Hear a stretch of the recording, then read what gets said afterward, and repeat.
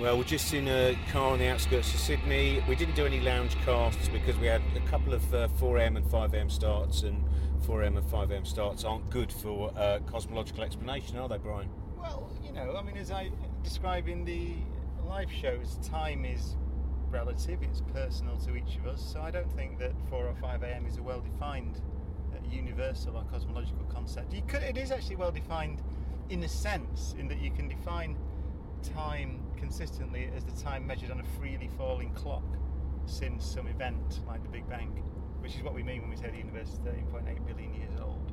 But what we can know is you would not have been capable of doing that when you were all grumpy at 5am at Wellingborough Airport. Wellingborough? What were we doing in Wellingborough? That was a mistake, wasn't it? I don't know who's organised this tour. Well, this is one night in New Zealand, the other in the British Midlands. Wellington. This is why we didn't do a lounge cast. Someone mistyped it on the tour itinerary. It took us 35 hours to get there and 35 hours to get back again. Yeah, we're going to do somewhere on the North Island and then somewhere near Northampton. Well, it was just the way it went alphabetically. Yeah, right. Sydney, Melbourne, Perth, Auckland, Wellingborough.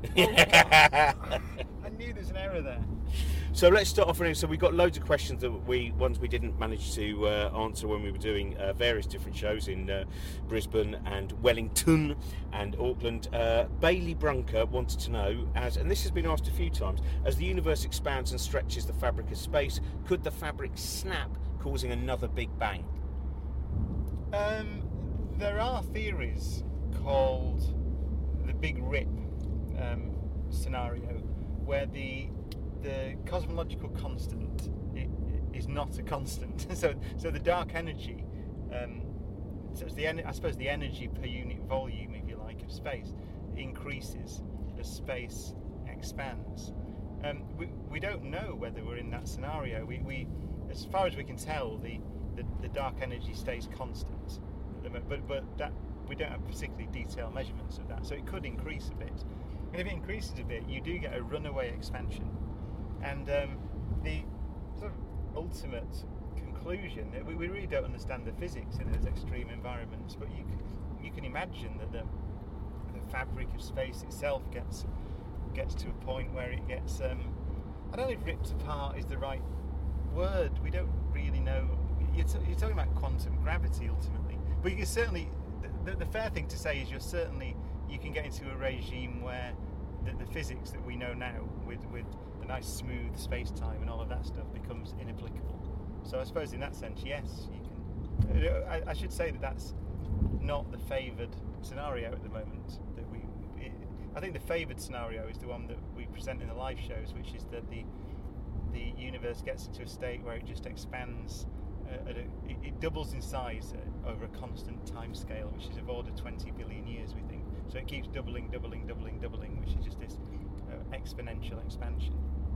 Now, we were just listening to Anarchy in the UK by the Sex Pistols, and I wonder, as a physicist, having just from that previous answer, how do you feel about the nature of anarchy in the universe? Well, if you define anarchy as the the absence of all law, then anarchy is not possible in the universe, because there are physical laws which are universal, and they might be. So that today we would say, what are the laws of nature? There are things like general relativity would be a physical law, or quantum theory would be a physical law. They might be emergent laws, or laws that emerge from some deeper framework, but I don't think anyone would suggest that there is no framework. And quantum theory is probably that framework. Quantum theory is probably fundamental. So it's understandable when the Clash did the song "I Fought the Law." If that law had been the second law of thermodynamics, we can now see why undoubtedly Joe Strummer, was not victorious in that fight. Absolutely accurate. If you fight the laws of physics will win. So let's move on to another one about Big Bang, which is this from Nicola. Is the universe expanding to make room for another Big Bang, and then we, inverted commas, just start over again?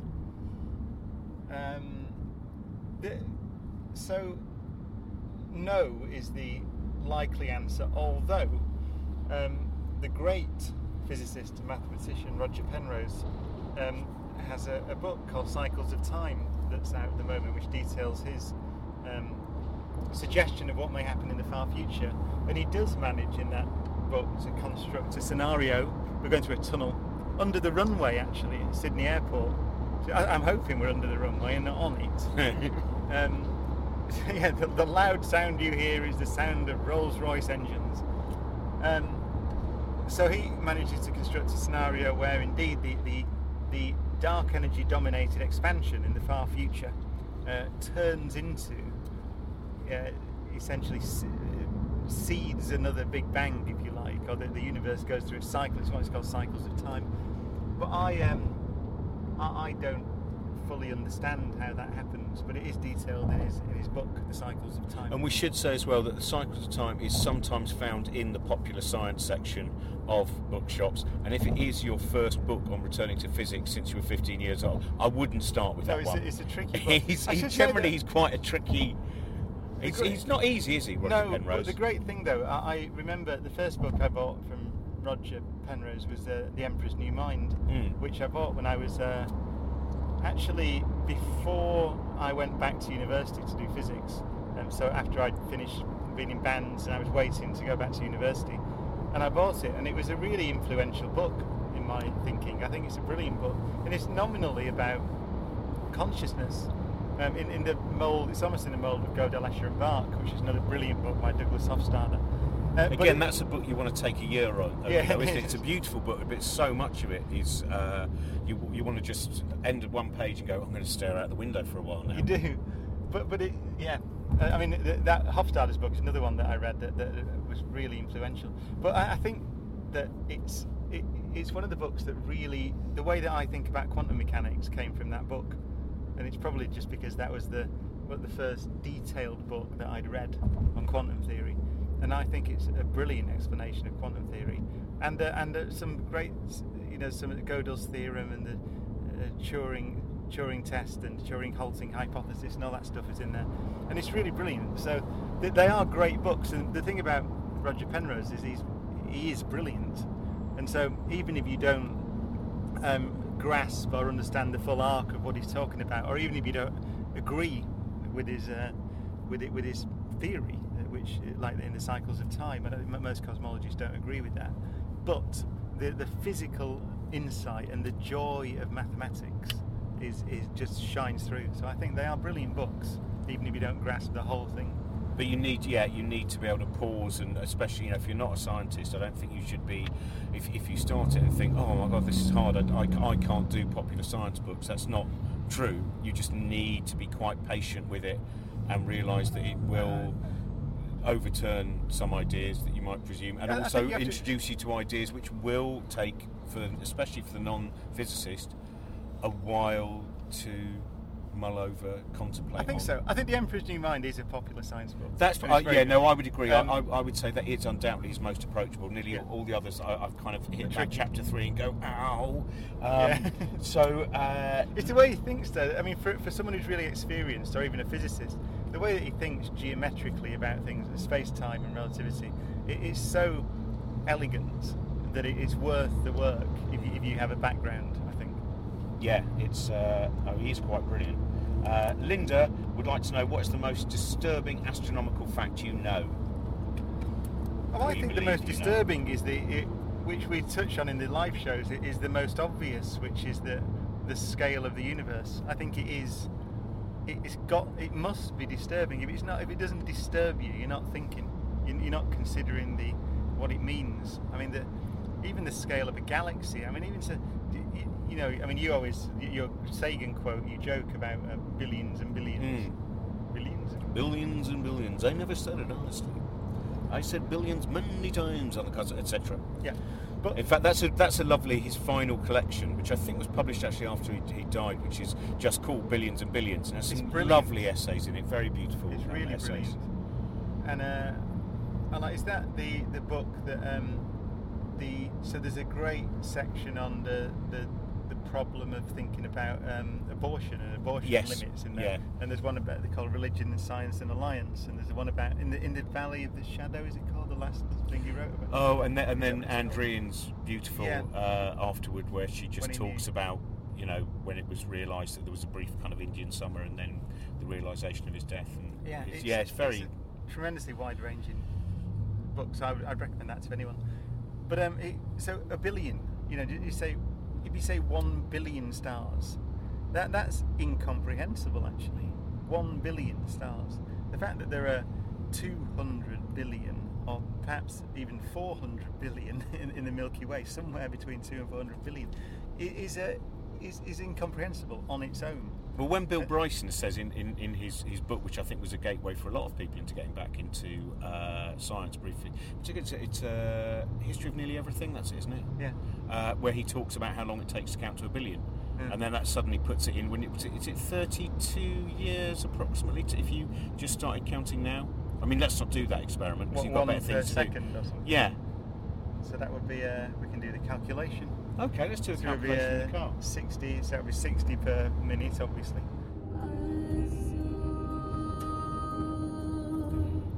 Let's keep going. Let's do it accurately. Let's actually do it. Right, With- so with we've an got to actual- count to 1 billion. with We're an going to take it actual calculation. approximately 1 second. So Though we're gonna probably have 60 towards the end, it's going to take more than a second. But for the time being, we'll just go with it being a second So that would be per number. you should know this, 86,400 seconds in a day, Yeah, right? Times I count every single one of them with my existential So anxiety. it's 31,536,000 seconds in a year. Come and take a trip in my rocket ship. We'll have a lovely afternoon. It says it takes 4 days. 31 million. Right, 31,500,000. 1, 2, 3, 31,500,000. 4, 5, 6, 7, 8, 9 divided by 31 million.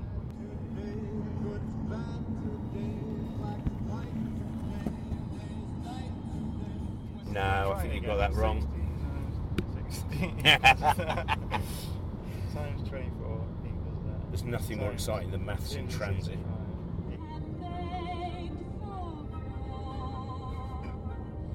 Who's this?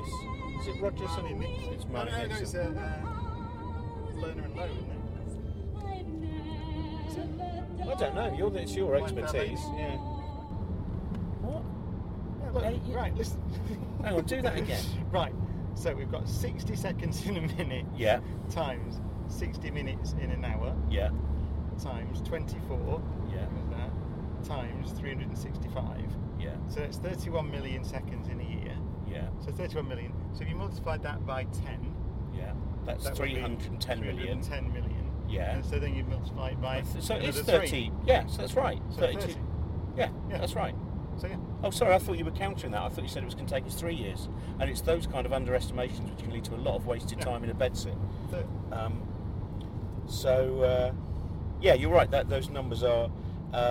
So the question. Here we go from Ted. This is from last night in the second show in Sydney. Was most of Interstellar absolute bollocks? I think I know your answer to this to some extent. and I'm just checking again. Destination moon. We'll travel fast as a light till. Oh. When I'm the just trying BBC to sound satisfy effects myself. department are looking for the sound effect of calculation in a tunnel, we have now, I think, mastered that. Yes. Ring Real Bryson and ask him for his calculation. Yeah. Good. Right, so that's all been checked. So we're happy with approximately 30 to 32 years. Yeah. Yeah, great. And that, of course, doesn't include sleep. So really, it's your whole life. It would take pretty much, well, it would take you to middle age, Yeah. if that's what you want to do. And probably, I don't reckon you'll be able to start in the first year. I reckon even a talented child, you're looking at 18 months before they start counting towards 1 billion. Ted wanted to know, was most of Interstellar absolute bollocks? No. Now, we both watched that on a plane from Chicago to LA. I think it's a fantastic film. And I know some people go, it's one of those films people go, oh, it gets a little bit boring. I don't think it got boring at all. I think it's No, it doesn't. really fantastic and beautiful. It gets boring if you've got a short attention span. So it's I entirely have your got a short fault. attention span, It and is- I still enjoyed the full 3 hours of that. I think there should be more film criticism like this. It is your fault take responsibility. If you didn't like this film, it's your fault. It's Oh not the well, fault of the film. that's how I used to start the show that I used to do, Live Show Book Club, which Yeah. we deliberately created for experimentation. I used to say, now everyone here is trying out new things. It's very important that you remember that if you don't like it, then you're wrong. Yeah. You know, I think we have to, even Exactly. though we live in a subjective, kind of brain, that sometimes we're a little bit more objective than others. For instance, anyone who thinks Arrival isn't a good film, they're wrong. Yeah. They They have to take responsibility for not understanding the film. they haven't put the work in. Yeah. So, Interstellar. Interstellar. Kip Thorne, who of course just shared the Nobel Prize for Physics. Yes, There's not it many screenwriters, as such, if you want to call them a screenwriter on that, who also did they get nominated for an Academy Award for that? Screenplay, I probably. don't know. It's such But the point is, the point is that there is the answer. Right, Kip Thorne is one of the world's, if not the world expert on general relativity at the moment. And so anyone who says, I think that film is nonsense, is not thinking it through. So every bit of physics in there is correct, right? Every bit of physics. So the bits of physics, like the travelling very fast away from the Earth, means that you age more slowly than the people on the Earth. Going into a large gravitational field means that you age more slowly than the people on the Earth. I should be very specific, actually, because we're talking about being specific. So travelling fast away from the Earth, and then turning around and coming back again, means that when you return, you will be younger than the people on the Earth. Going into a large gravitational field and sitting there for a while and then coming back again means that you'll be younger than the people on the Earth, and that's all in Interstellar. The bit that people object to at the end is the visualization of extra dimensions in the universe, and the suggestion that there's freedom of movement in time. Did Kip Thorne kind of question that? So I can't remember, because there is one thing that Christopher Nolan, who tried to stay scientifically accurate, but there was one bit where he went, this is so important to the plot, and I think for cinematic reasons I'm prepared to go against the scientific consensus. I'm not sure about. I mean, the way I interpreted it was that there are two ways of having a consistent universe.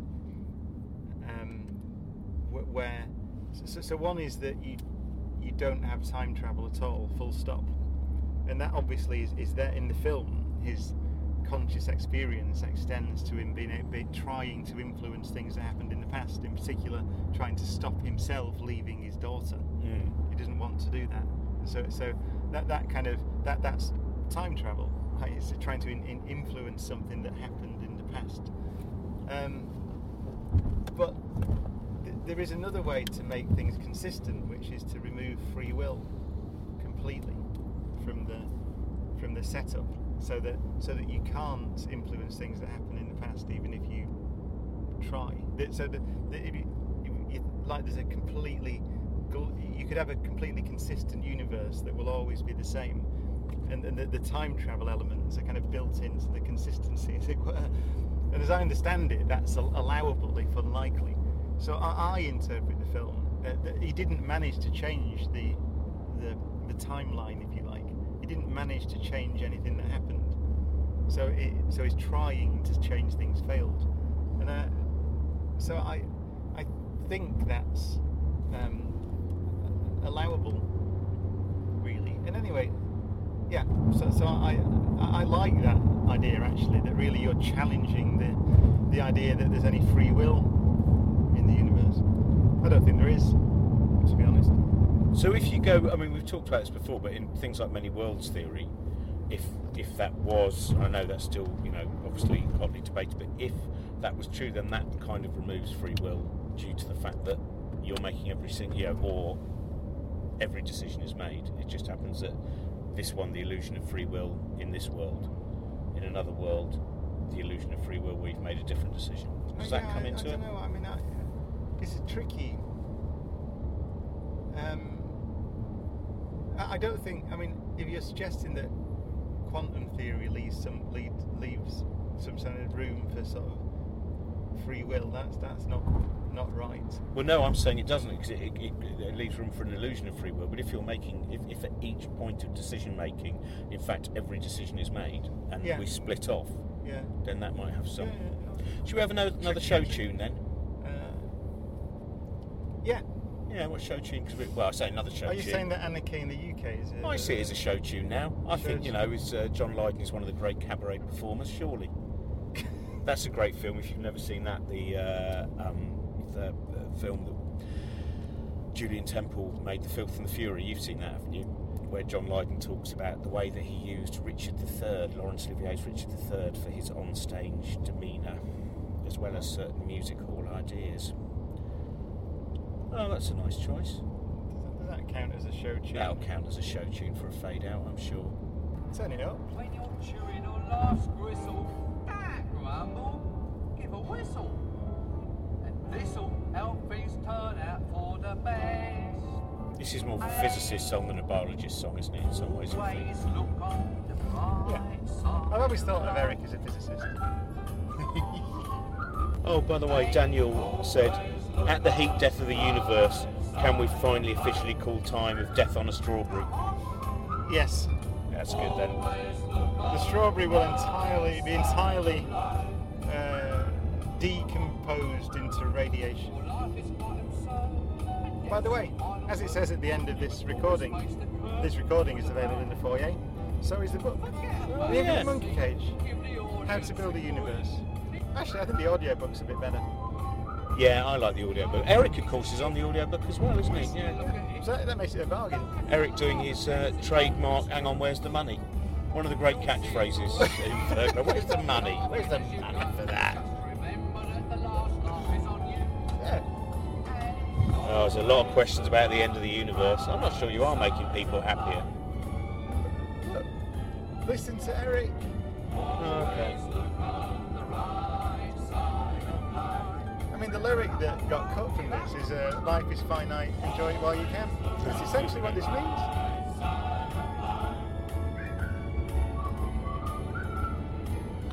It's like saying I will not go and stay in one of the great ice hotels of northern Finland because they're going to melt one day.